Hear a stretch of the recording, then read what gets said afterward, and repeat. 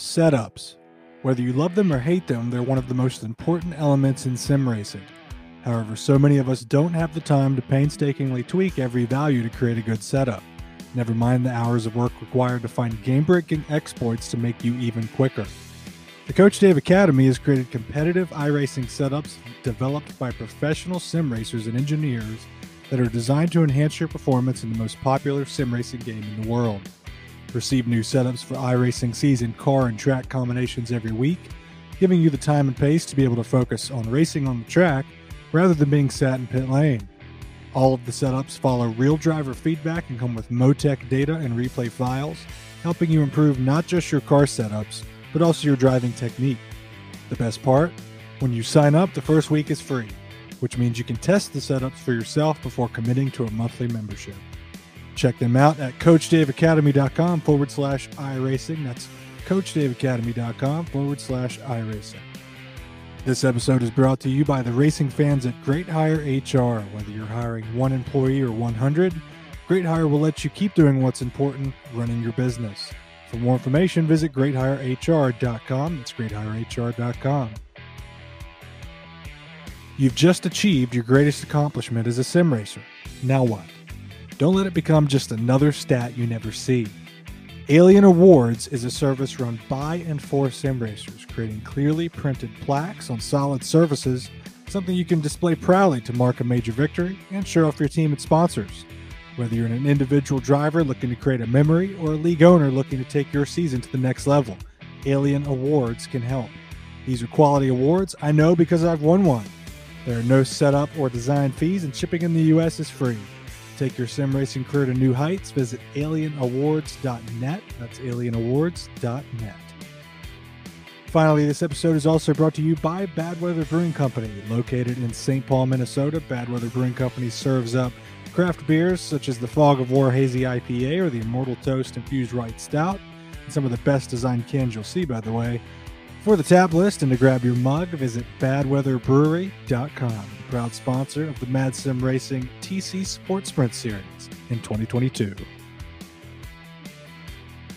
Into the Apex is back on the road in 2022, beginning with the 60th running of the Rolex 24 Hours of Daytona. We'll be trackside for the WeatherTech Sports Car Championship, FIA World Endurance Championship, GT America, and NTT IndyCar Series.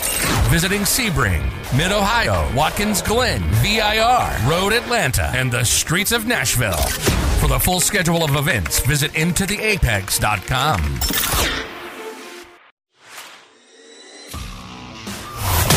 Where the world of real and virtual auto sport meets. Mad Sim Racing Media presents the Into the Apex podcast. And it's Into the Apex with a short crew tonight. Rob Gregoire was here, and then there's a massive snowstorm in the place where he lives, which continues to prove to be a very fantastical place, and we lost him remotely here. But I'm joined on this Daytona virtual special episode by Patrick Stein and Mr. Daytona himself, Bruce Perry, back in the house. Bruce, we had you here a year ago kicking off Daytona, and it's a tradition to have you back going into Daytona. So we're glad you're here because for any new listeners not here from last year, Bruce is a veteran of the virtual Daytona 24 on iRacing, but also somebody that spent a lot of time at the real 24 of Daytona as a crew member back in some years ago. Yeah, a few years back, yeah. But, 90s, early 90s. Right, but you know the place, you know the meaning of it and the value of it in both the virtual and the real world. And therefore, and you're fast as shit there, therefore you're Mr. Daytona to me. Well, glad to hear it. Thanks for having me back. Rob, Patrick, and I are just coming off the iRacing Roar before. That was a really cool event to add to the schedule. I'm all about hype. I'm all about just as adults, grown men and women, unabashedly being excited about events like this and things like this. This is something in sim racing that and by this I mean 24-hour round the clock team endurance racing. Something when Bradley and I first got into sim racing, in 2004. It was just unheard of. I mean, day-night transitions were something that would be special, much less team endurance racing, things like this. So it's really something special, and I really still don't take it for granted, having known those days. And I know there's a chunk of the iRacing population that of that age that will remember those days in the early days of sim racing, and there are some that this is all they've known.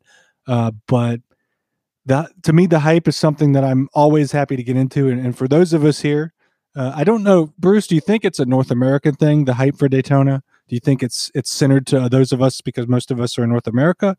Or does the world value Daytona in the same way that we do? Because I know our group, I know those us here right now, we value this above all else throughout the year.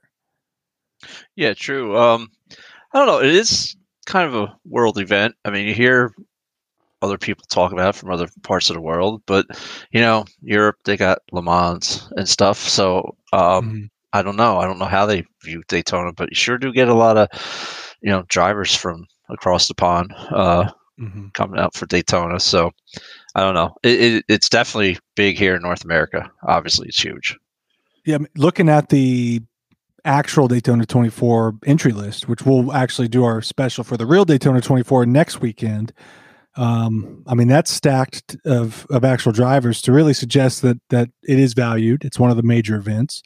But in the sim world, I feel like one marker, and we'll get into kind of the tactics to kind of get ready for those that maybe are for their first time getting into this race.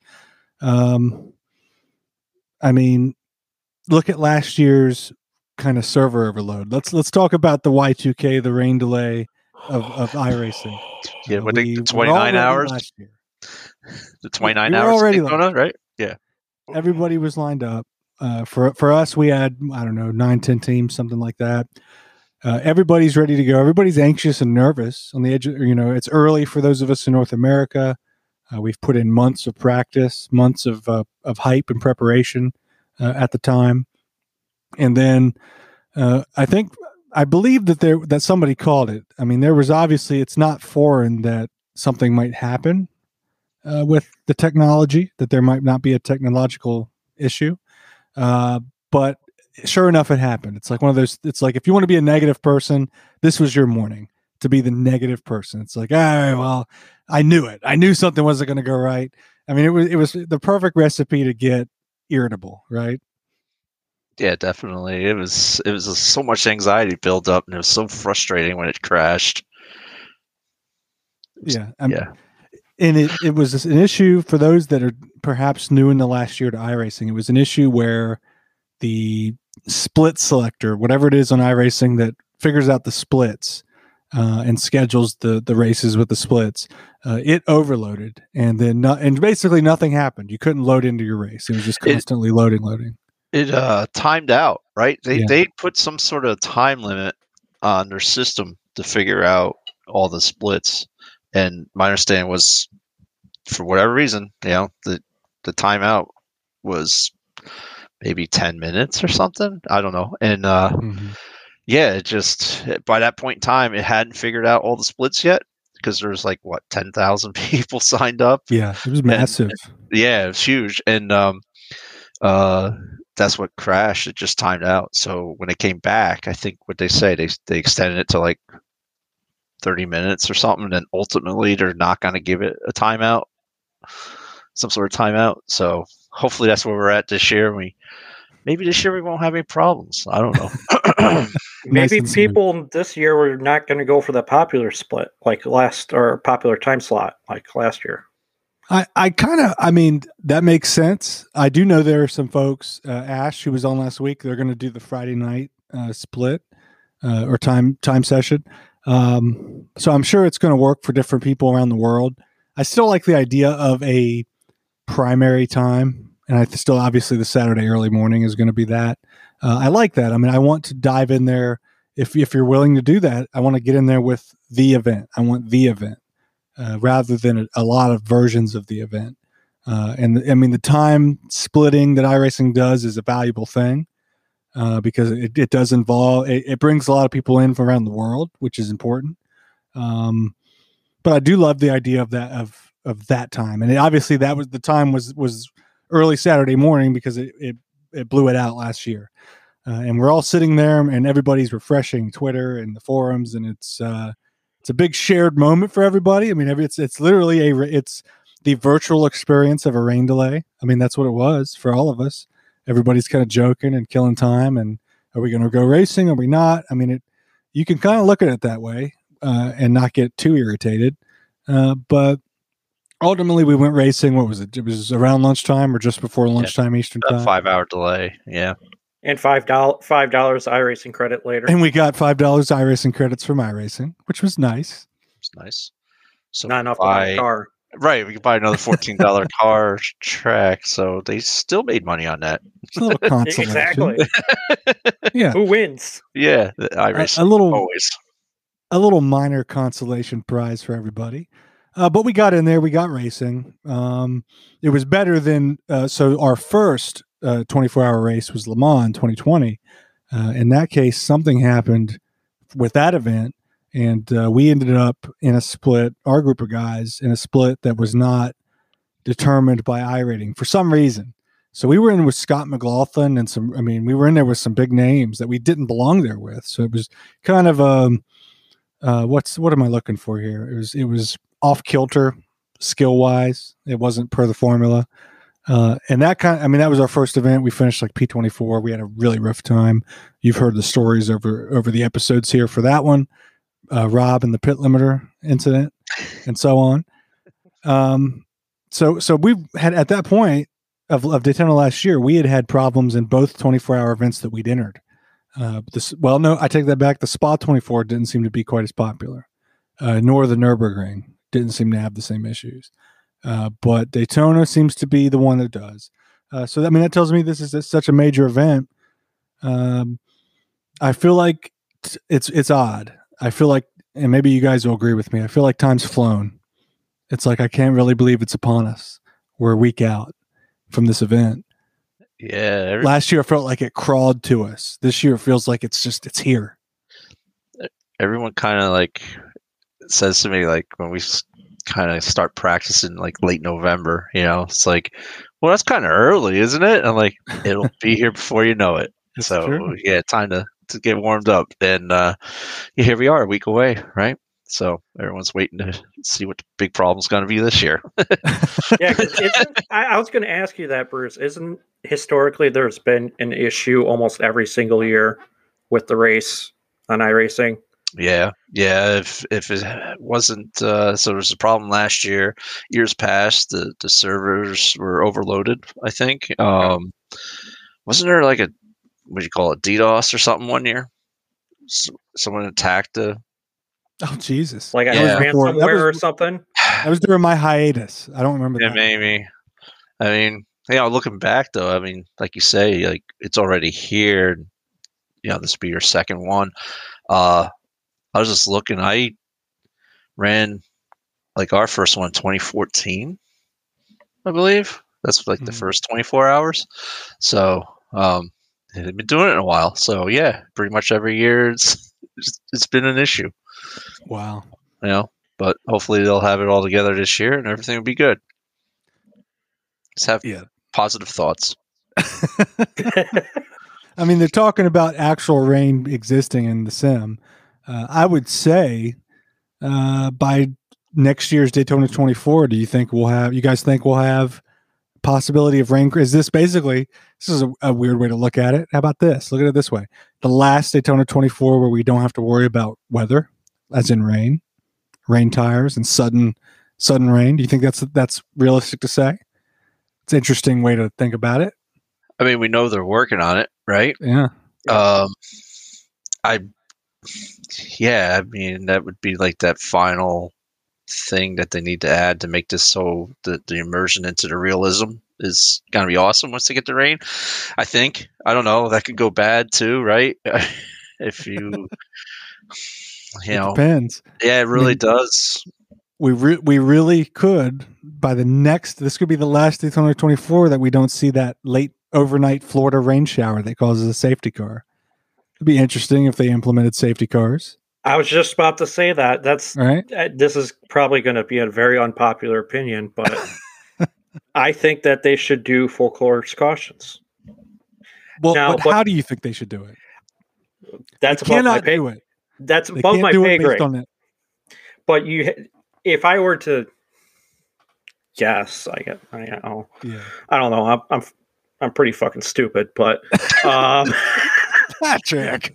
um, Rob's not even here to say that. yeah, I know that's his job usually to say that. But it would have to be like there have to be some type of measurement for like how big the accident would be, like blocking the track or certain. I don't know. I don't know how any of that crap works, but I think there's a way that they could do that. And I think that would increase the immersion even more, say, if there is rain at some point, or even if there isn't.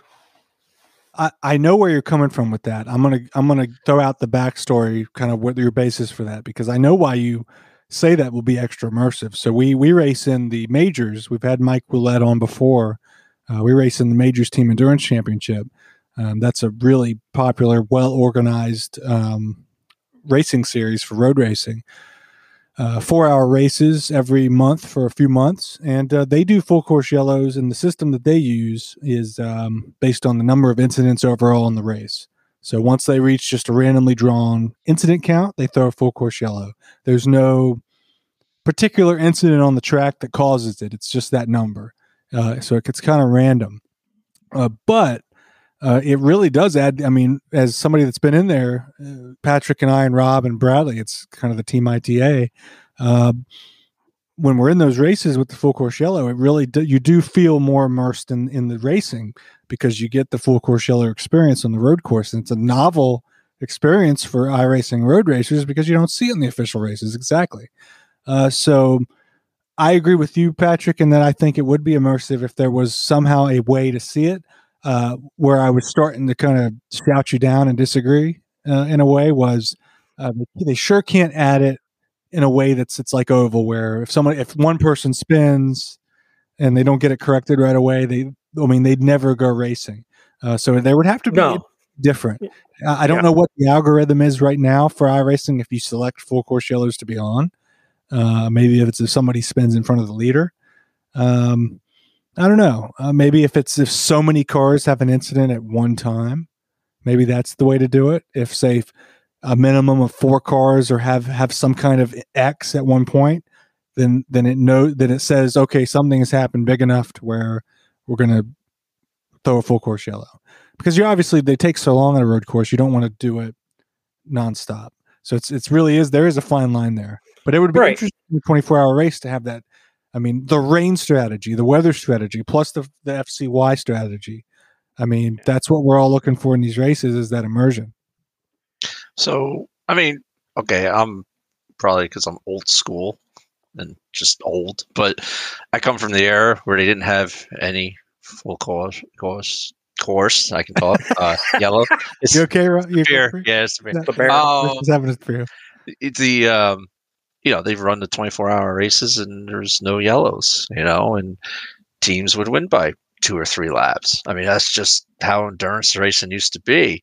And then it just seems like with the, say Daytona and now IMSA, but when like Grand Am took over, which was NASCAR, they're the ones that pretty much implemented the FCYs, and that did change things. And then they talk about like how close the finishes are. Oh my God, it's so competitive because the finishes are so close. But I'm like, but you're orchestrating that through all these, yellows. It's like, I don't know. I don't like it. I like how in the sim world, we don't have yellows at the 24. You go, right? They drop the green. That's it. I kind of like that myself, but I guess it depends on what you're looking for. If you want, I guess that kind of gives you a full immersion feeling because that's just how the racing is now in real life. Full course yellows, in these endurance races. So I guess if that's what you're used to, yeah, it needs to be there. It needs to be part of it. I just I'm gonna stick on my side of the fence. I don't like them. I don't like them.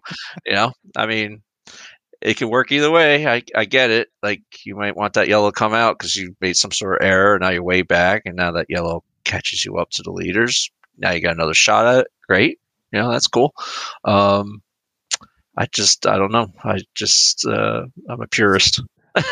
So you want the old. So when I think old school, so what you want is no full course yellows and the sanctioning bodies like the old F1. When I'm on YouTube watching old 70s F1 videos, we're gonna keep the race going, stewards. Godspeed to you. Just run across the track with a fire extinguisher. Hope you don't get hit.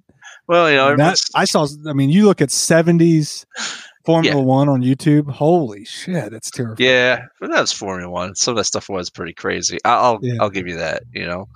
Tom Price or somebody ran it, got stalled, and then a steward runs across the track with a fire extinguisher. They don't throw any kind of yellow, and the steward gets hit full speed. It's terrible. Oh, yeah, terrible. Listen, it's happened over the years. It's happened at Daytona for NASCAR week, speed weeks. People have been hit while they're under yellow, and guys come back out the track to catch up in the pack. Wasn't somebody killed on the backstretch not too many years ago? Some sort of official? Well, I don't know that. I know Juan Pablo Montoya. Pablo Montoya. Everyone knows that. Off a bomb. I remember that. Yeah. I was watching that. That was under yellow, so I don't know. I mean, some of the recent years, and talking real life now, they've had the yellows for rain, right? Weather, stuff like that. I guess I can understand that. The track's flooded, is what it is. It's a different age we live in, I guess. I mean, haven't we seen the Daytona 24 in real life under safety car overnight for fog, like heavy fog? I believe I remember that one year. Yeah. Those kind of dramatic changes in weather. I mean, I think that's what we're going to see next year in next year's 24 as a possibility with rain and things like that. I think it's going to be interesting. I don't want to get too stuck on that. I kind of veered us off, I think, in some interesting conversation. I don't want to get us too stuck on the rain because that is speculation. I want to pull back a little bit and as we continue to talk about and build up to the race. So first thing for me to establish is, number one, the hype around this event. As I started saying, is I love the hype. I feel the hype. We felt it last year. There was a certain buzz even after the event for our group of people that ran it. I imagine that's an experience that everybody has. But the whole month of January, that's on iRacing. That's what everybody's doing. I mean, if you look at hosted racing, hosted sessions, everybody's practicing. And that's amazing to see that people are taking it seriously. I mean, there sure are some people that may just pick it up at the last minute, but generally people are prepping for this at least a month out or more. And then iRacing adding the Roar events that Patrick and I just finished doing. I finished P3, not to brag. Good run in the Porsche. I mean, the more that we run at this track, the more we drive it, the more we know the track. I mean, no matter what the car is, you feel like you're settled in, just like the actual Roar. You feel like you've moved into the Daytona Beach area, and you're part of the virtual festivities. I love that. So Patrick, Rob, and I did the first Roar event split of the weekend. Bruce, is the Roar on your schedule? Is the Roar something that it's a new type of thing to the iRacing hype for this? Do you add the Roar to your basically your month of January rotation at this point? This year, yeah. We didn't have it last year, or maybe. Yeah, I know it's new. At least this year, it's new to me. Well, they've had it in the past. Okay, I think it was on hiatus for maybe at least last year, maybe 2 years now. That was so I've run it in the past, and you're right. It kind of like gets you in that mode. It's Daytona. It's speed weeks for speed month, right? Really, if you run NASCAR and stuff like that. But right now, it's all about the 24 and with the official sessions being at Daytona on iRacing. It just adds to all of it. So it's a great time of year. I mean, a lot of people it's winter time, so they're stuck indoors anyway, so I think that adds to the popularity of it.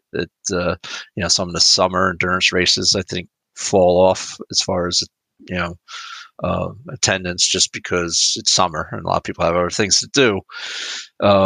Right now, what are you gonna do unless you're out skiing or something?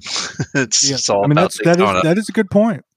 It's timed perfectly as a big event for most of us. I mean, hell, Rob's not here because he's in a blizzard and he just finished the Roar. So there we go. Hi, Rob. Poor Rob. I know, poor Rob. He's he just lives in an interesting place. That's all I can say. One day I'll go. One day I'll visit. Yeah, well, most people mention they live on an island. You don't think of snow. You think of beach. Yeah, what the hell is he doing? Yeah. Yeah, like Hawaii. Get out right. of there. He's doing it all wrong. So Rob will be here in a couple weeks, and then we'll all be in Florida. So maybe we can convince Rob to leave Canada. I doubt it though.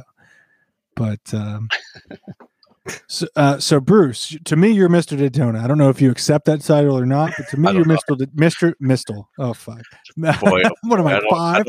I don't expect. Yeah, we're all Bruce. You're not the only one misspeaking tonight with a speech impediment. You're Mr. Daytona, Bruce. To me, okay. You always will be. That's fine. So let's talk tactics. Oh, if you're an amateur in this event, there are plenty of them. Everybody gets their first time at Daytona. Or their first 24-hour race. Yeah. What tactics do you have going into this? Do you want a small team, a big team? Do you want to say it's your first time out there? Do you want to do the overnight your first time out there? I think if you're new, you're doing this for the first time, you might want to run with a bunch of people, because it is possibly a little bit intimidating to say, we only got 3 or 4 drivers and I'm going to have to do a lot of driving, and maybe that might make you a little nervous. I don't know.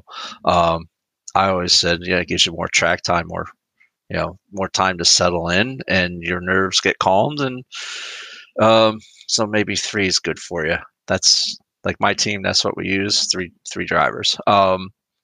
But, if you're a rookie, you might want more. So you have a little less time racing. So the other thing is, the biggest thing is, don't worry about your lap times. Just worry about being consistent and staying on track, not wrecking, not spending time in the pits. I mean, that's it. I mean, everyone's like, yes, I've won Daytona a few times and had some podium finishes. And like, what's the secret? There's no secret. You just run your pace, and for the first 16 hours, really, just run your pace, let things settle out, and stay out of the pits. Don't wreck. Don't crash into people. Don't put yourself in a position to get wrecked. I know it sounds like, how do you do that? But after a while, you learn. And then the race starts maybe with 8 or 6 hours to go. Then you can start racing. But, as a rookie, like we have a few drivers who are doing it for the first time. Everyone's worried about their lap times. Don't be. Not in a 24-hour race. Don't worry about it. Just pace yourself. None of the times that we won were we the fastest car. So, it's just take it easy and have fun. Relax. Have fun. That is the coaching voice that I really was looking for tonight. I like everything you just said, because I could sit there and listen to you coach like that nonstop. I guess that's why I'm Mr. Daytona. I don't know. That's all right. That's all right. I can coach for other tracks too. There we go. Mr. Watkins Glen, because you're local. I'm local.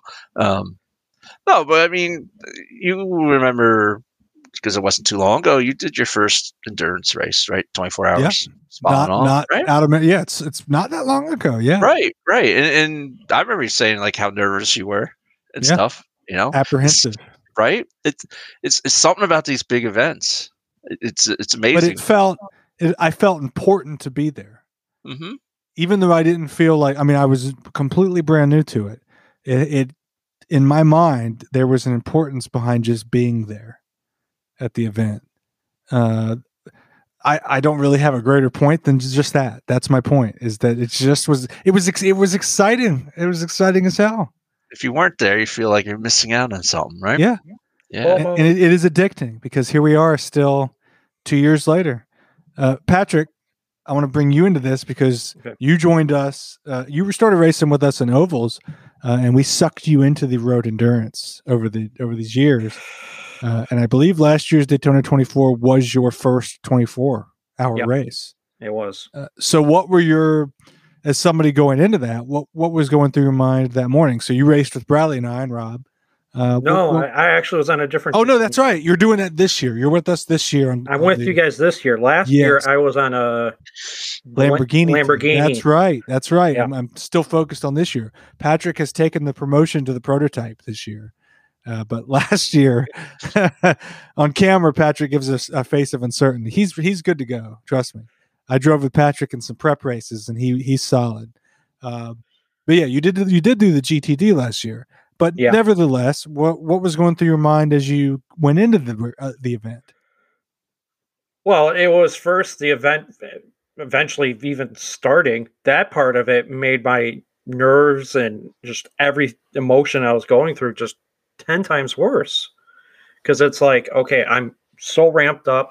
Like, I even took off the Friday before Yeah, you took the race. work time off. I took work time off. Your I'm day like, job. I got vacation time I got to use, but I couldn't use it. So I took the Friday and then I took Monday and Tuesday off after. And I was just like, I'm going to stay up the whole time. I'm going to do this.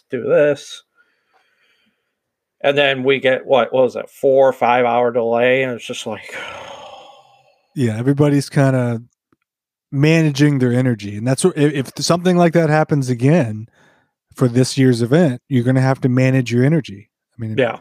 because you're ready, you have in your mind your schedule, you know when it's your grow time, you know other people depend on you. Hope this isn't making anybody nervous out there. I mean, yeah, obviously people depend on you, but you're kind of you get yourself psyched up, but you need to be a little on your toes, but not so much in your own head that you make a mistake, because that's the phenomenon that Bradley has spoken about before on the show of, I just got in the lead. And then suddenly you just piss all over yourself. You just collapse. You're in the lead. You have nowhere else to go but down. And by God, that's what you do. Something you goes make running down mistakes, your you leg. miss your line, you miss your braking points, down you go. Yeah. Yeah. But I mean, once the race actually started last year, once I got my first stint or two in, it got better. I had rookie mistakes. It was going to happen. But it wasn't terrible. I mean, it was a good experience, and doing it at Daytona, somewhat of an easier track, I would say, for a You rookie. get some breathing time. Yeah, on you get those some long breathing straights. time. It's not like you're doing Nürburgring. Yeah. Oh, you that's got breathing right. time there.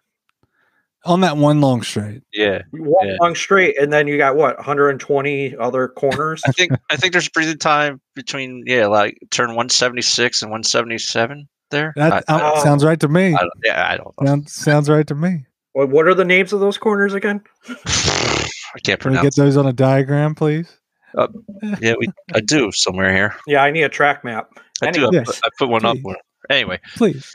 but it was a good race to probably start off as a rookie into it. Yeah. I agree. Le Mans has some good resting areas too. Yeah. I do like that about the two. Sebring is, I mean, well, I won't get into Sebring. I could talk all day about Sebring, but there's at this point, and I'm really just a fraction of Bruce's experience in endurance racing. But at this point, I kind of have that experience kicks in, that knowledge and experience kicks in when I get into the 24-hour races, and I kind of pick up on the only way I can describe it as best I can is kind of an endurance race flow of anything that's 4 hours or more. The more length you have, the more you notice this flow of just as Bruce was talking about. When you look at tactics, the tactic is stay clean, stay out of the garage. Because I noticed this flow that even if we're thrown into a split, we don't know if we're the high end of the split, we don't know if we're the bottom end of the split, we don't know how fast we are compared to these folks because we haven't raced against these teams, many of them, ever before.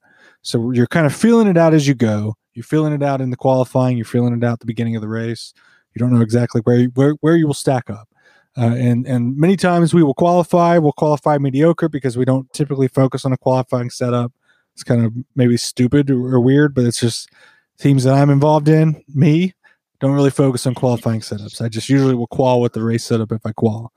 And the flow that we get into is we get out there and we just kind of, like in even an official race, but in the endurance race even more so, you just kind of get out there and you drive as fast as you can without pushing it above the limits, and you just see what happens. And people make mistakes, and you just hope it's not you. And the goal is to not be the one that does it, because people make mistakes, or you're faster than them, one of the two, and you just notice that you kind of you get a spot here and there. At the beginning, you get the spots that you deserve on pace, but then. And you probably see this too, Bruce, over 5 hours, 6 hours, 7 hours, you just start noticing if you're staying clean, you get a spot. Your teammate who's watching you all of a sudden cues up and says, okay, we're P10 now. Okay, we're P9 now. P8's in the pits. You just start to notice that. You get that flow. But then you have a problem yourself. You make a mistake yourself, or some idiot out there, because you're perfect. Some idiot out there collects you. And you fall back. So you're in the pits. Okay, what's the damage? The damage is we got 15 minutes required repair. So you sit, you're just, shit. You're just dejected. You sit. That's your flow there. You take a break. You try to figure out, is this worth doing? Is this going to just suck the rest of the way? Are we ever going to recover? Am I ever going to financially recover from this? Okay, so exotic. And then you guys talk each other as a team into it. And you decide, okay, we're going to keep going. This is a big event. We put all this time and prep into it. We're going to keep going. So you get back out there. You take back over, or you do a driver swap, and you get back out there, and your laps down. You're back down to P25. But then all of a sudden, okay, we're P24 now. Okay, we're P23 now. You start climbing back up again. You eventually can knock on the door of a top 10 once again, and it's all coming back together, and boom, you can make another, or you could make another mistake. You do the whole cycle over again. You drop back down, you climb back up. As Bruce said, if you never drop back down, those are the guys that are up there competing for it. But that's the cycle. That's my long story, basically. If that's the cycle that I pick up on, it's not groundbreaking observation, but it's just kind of what I see in any endurance race that we do. It really comes down to that, is you go through that cycle, and the less you go through that falling down and trying to claw your way back up, the more you have a chance at a podium at the end of the 24 hours. Yeah, 100%. I mean, I love the guys with a few hours to go, a lot of laps down, and they're 48th place, and they're still running. And that's cool. Good for them. That's cool. Yeah. I hate it when teams drop out of these races.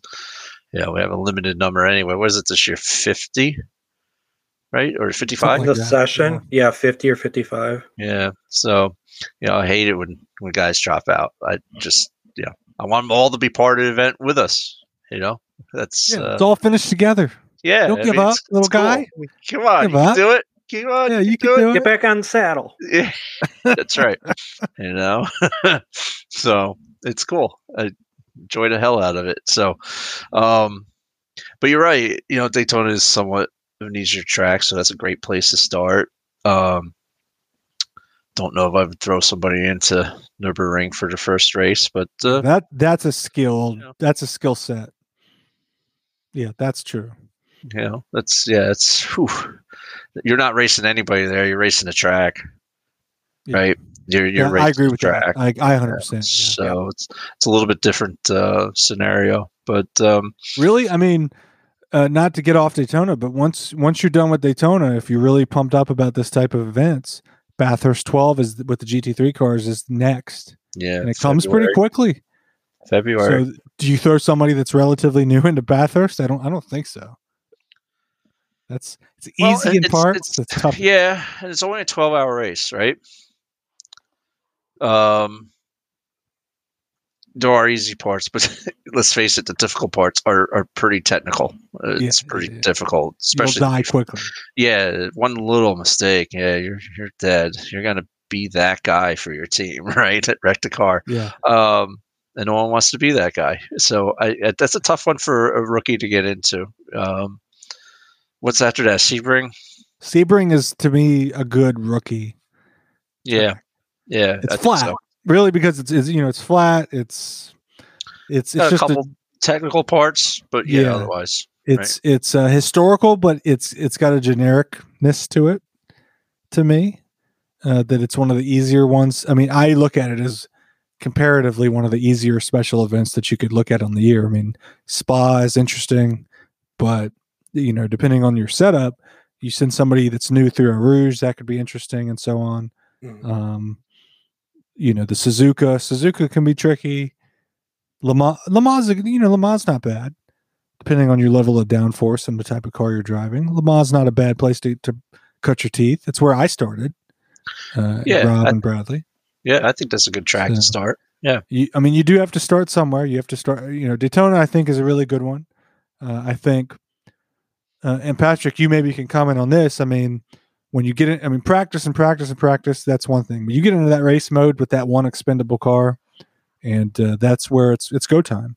And at Daytona, you have it so easy when you're going, from the bus stop all the way through the tri-oval. You have it so easy. You're just flat out looking around.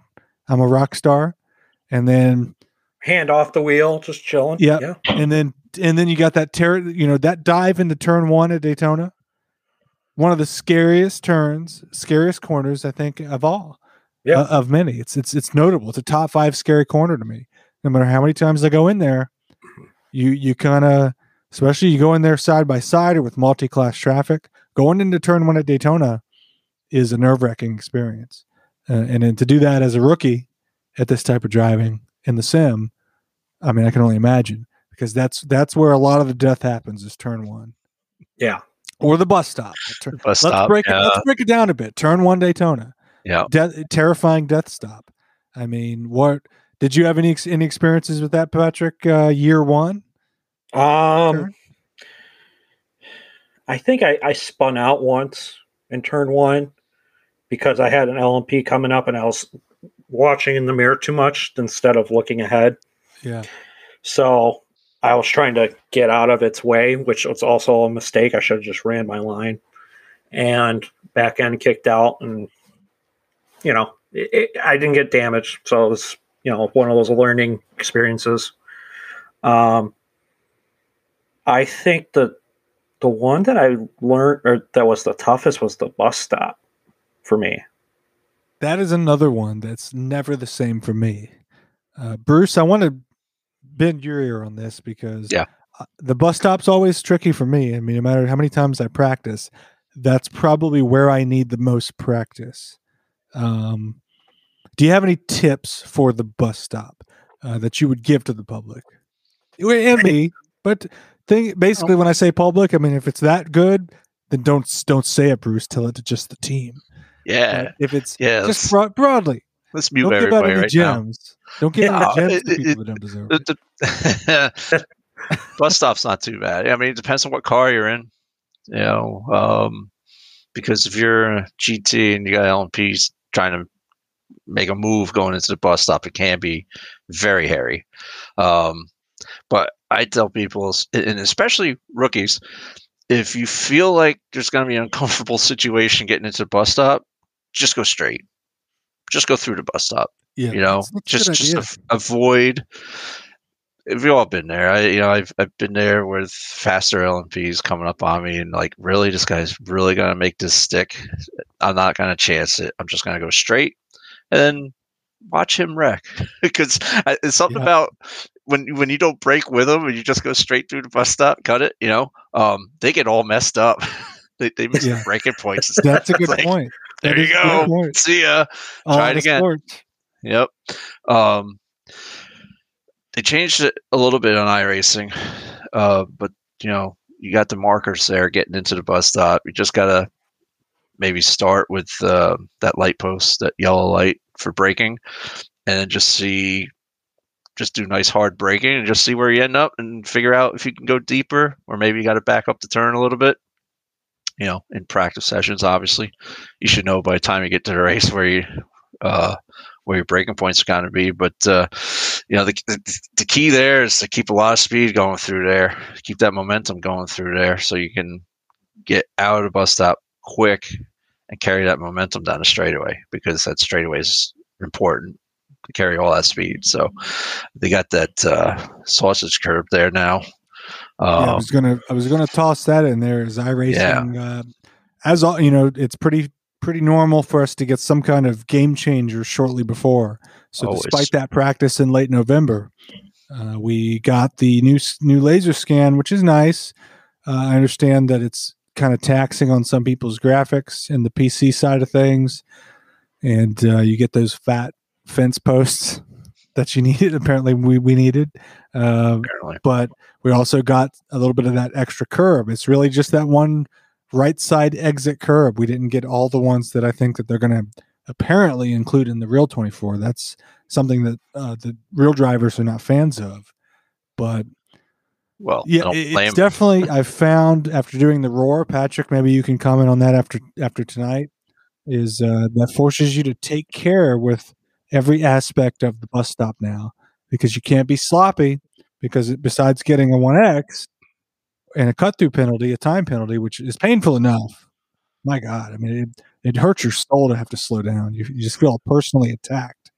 But now that curb there on the exit, if you cut it a little tight to the right, will kill you. Literally. Did you see any issues in your? I didn't see in my roar. I think people were really calm with that. Did you see any in your roar race, Patrick? You were in GT4 as well. Yeah, I was in a full GT4 split, but I didn't see any major issues with the curb. The only issues I saw was on the curb on the left-hand side. Actually, people cutting that aggressively too much to the left. You think because they're trying to avoid that curb on the right? Yeah. So you cut, and then they would spin out coming off of there. I see. Yeah, I mean that makes sense. I tended to try to not get too close into the right on that bus stop, because I would typically try to cut it too tight, and I would typically get my slowdowns on that right side where that curb is now, because I try to kind of arc it to an advantage sometimes. But now it's kind of the other way. It's I haven't gotten killed by the curb yet, but I honestly, I've not run as much practice in the prototype that we're going to drive, Patrick. The prototype is what scares me with that curb. The prototypes in whatever split that you're going to be in the 24, I think the prototype driver is the most scared. But obviously that curb will screw up any car if you don't have control, or if you're just to get an unlucky hit, and it'll toss you engine first into that outside wall, and that is the worst case scenario, because that's some garage time, and that is in the flow of the endurance. That is going to take you down to that P35 and hoping for the best kind of scenario. Yeah, and you can also net code off of it too. I've noticed. I know they did a little fix. iRacing did a little fix on something. Yeah, that's just the other thing I worry about, is that it could still be there, maybe, possibly. You never know.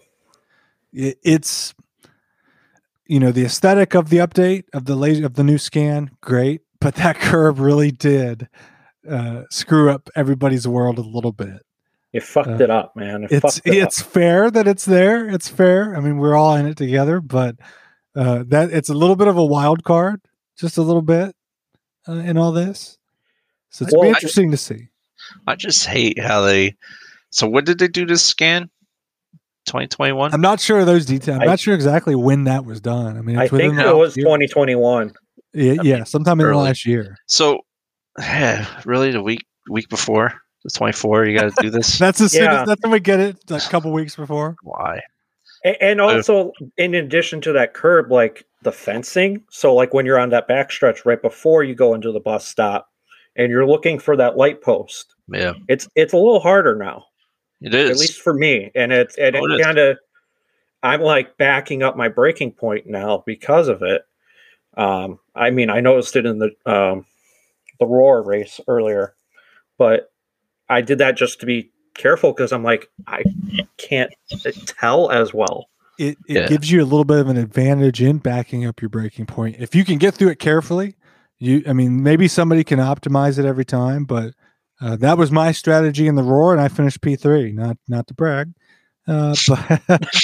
but my strategy was take care through the bus stop at all times. Slow entry, nice stable entry every time. I didn't, even if I was chasing somebody down and I was getting that rabid race mode that sometimes I get into and I make mistakes. I get that tunnel vision. I get that, I see an overtake and I get just overtake. That's what it sounds like, guys.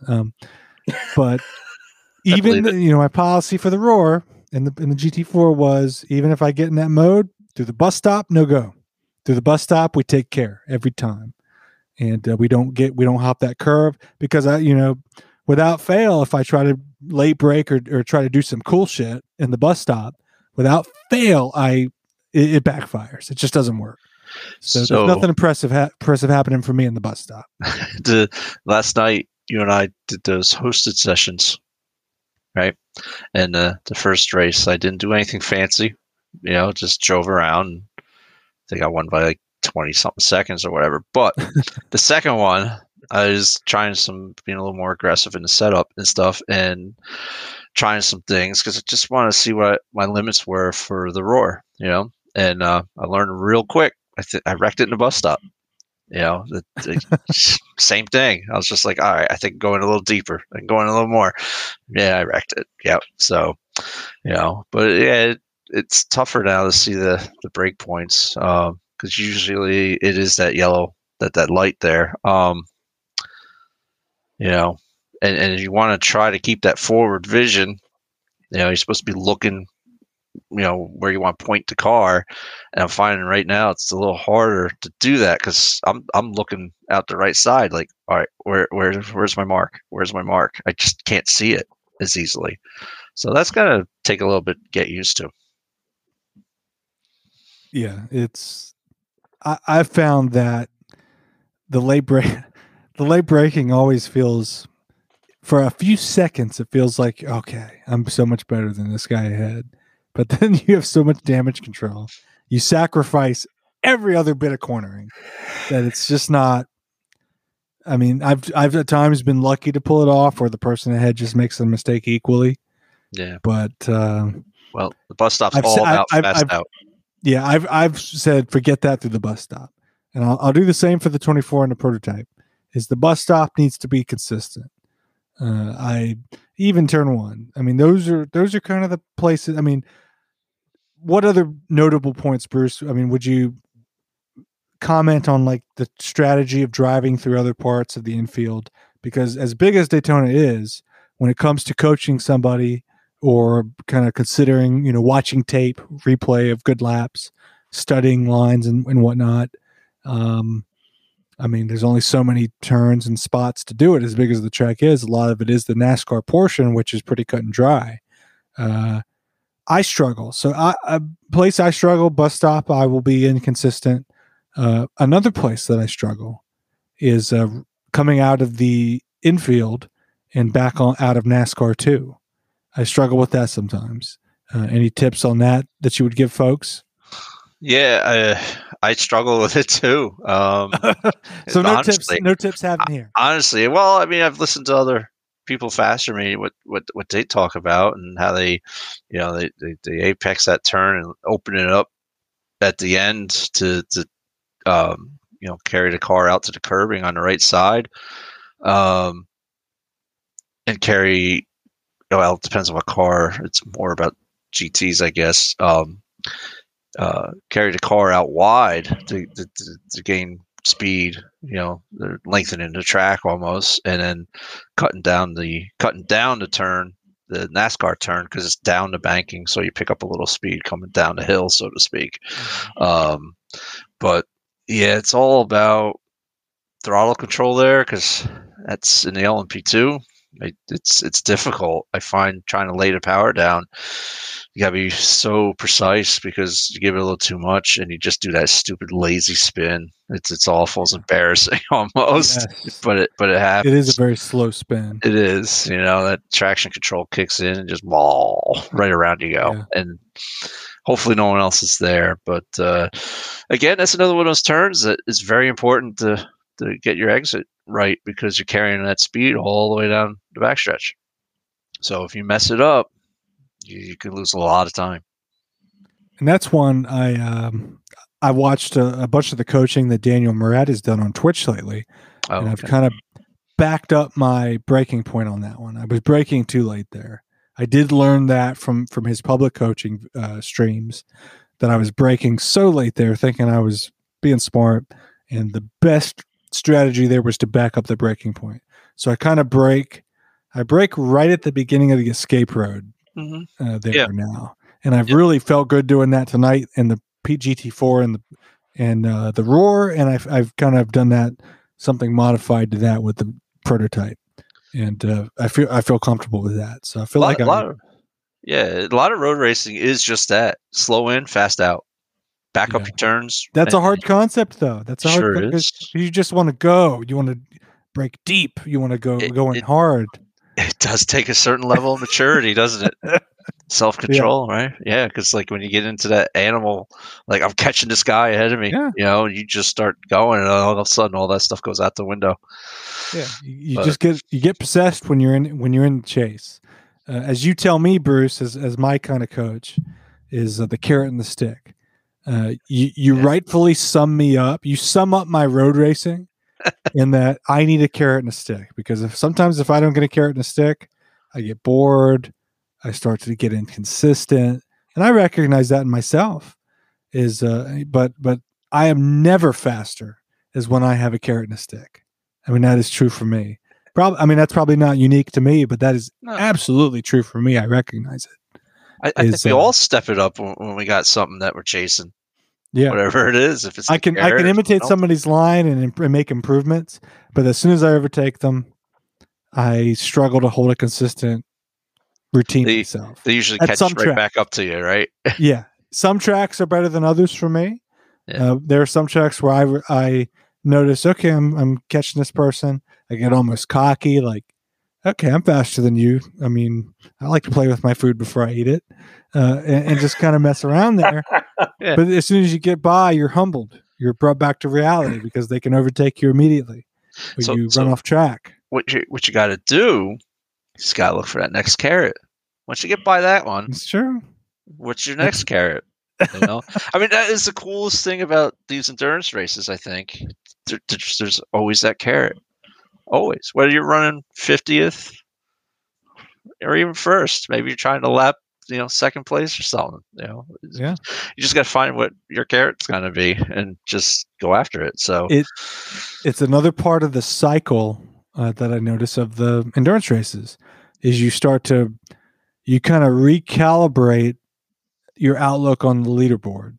So you start to say you're 12 hours in and you're so many laps down, or you've been in the garage, and you start to say, you factor in the trouble factor, the garage factor that's out there for everybody. Because after you run so many, you start to see that, okay, somebody that's one lap ahead of me, if I'm in a group of cars that are all 5 laps down, say I'm 15th, and P9 up to P9 is within 1 lap down, you start to say, okay, so our top 10 is attainable.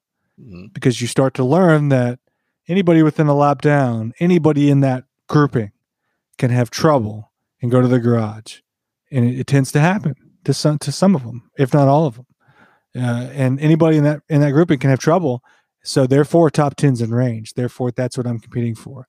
So even though you look at the leaderboard and you might say, if you're somebody that's run only sprint races, you might say, okay, well, this is over. Why are we even out here bothering? But if you've run a lot of endurance races, you'll say, okay, we've got 6 hours left, and we're within a lap of a top 10. We're in this thing. We're in this for something, and that's the endurance mindset, because that's something I picked up. If I've only run sprint races, I say, okay, it's done. So it's interesting the perspective you get when you run a lot of endurance races. The sense of time, the sense of what could happen over time. Don't give up too soon, I guess, is my point. No, like I say, on these 24-hour races, you don't really start racing until morning, Yeah. right? And the following morning, then you maybe start racing, and maybe you start saying, okay, here's where we're at. We made it through the night, race on. Then you got to decide, you got to put your fastest guy in, when you got to put him in, make up time, or do you need to maybe gain some time, gap the cars behind you or something, yeah, I mean, I've always felt it's a matter of survival for the first 2/3 of the race. That's really all it is. And then, and the same thing, I guess, goes for the 12-hour races, right? It's just got to survive and then let things play out. And you're right. It's fascinating how you're going along, and sometimes in the middle of the night, there's no one around. It's quiet. You're running laps, and you kind of keep an eye on your position. And the next thing you know, you're like, oh wow, I just gained like 3 spots that stint. What happened? It's like they just start coming. As long as you keep everything, the wheels underneath you, it just starts happening. It's amazing. Yeah, if you're new to, I mean, it's you have to completely recalibrate the sprint race mentality, the official session. Doesn't matter if it's even the maximum, an hour. You have to completely recalibrate the time frames that you would expect. So much happens. You can't give up. I mean, even to the last bit. It's fascinating in that way. It keeps us coming back because you're always watching who's behind, what's the gap, who's ahead, what's the gap. There are so many scenarios. It's as good of a team sport as we could see, and the team aspect is one of the greatest things about it.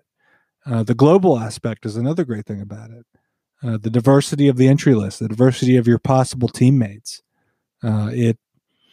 It all sucks you in, and you feel a closeness. I mean, especially if you're new to it, you feel a closeness to that first team that you have, and it's great. I mean, it really is such a great team event.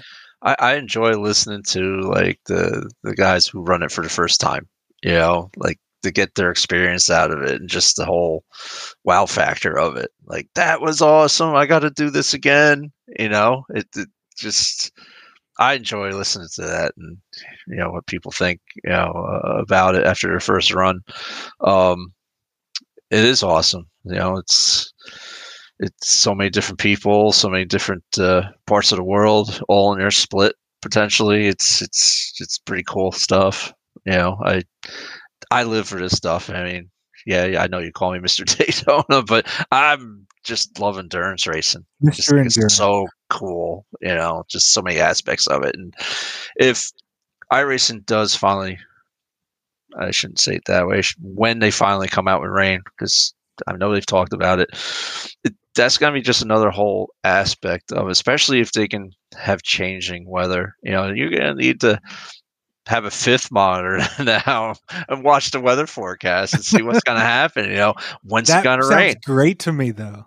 Me too. I'm fascinated by that. Like, you want to have your driver line up, very fluid, so you can just say, all right, it's going to rain in about an hour. We need to put so-and-so in the car, things like that. Like, that's just going to be another whole aspect of the race. Who's going to be awesome. Better at rain driving than who's the rain man? Who's the rain man?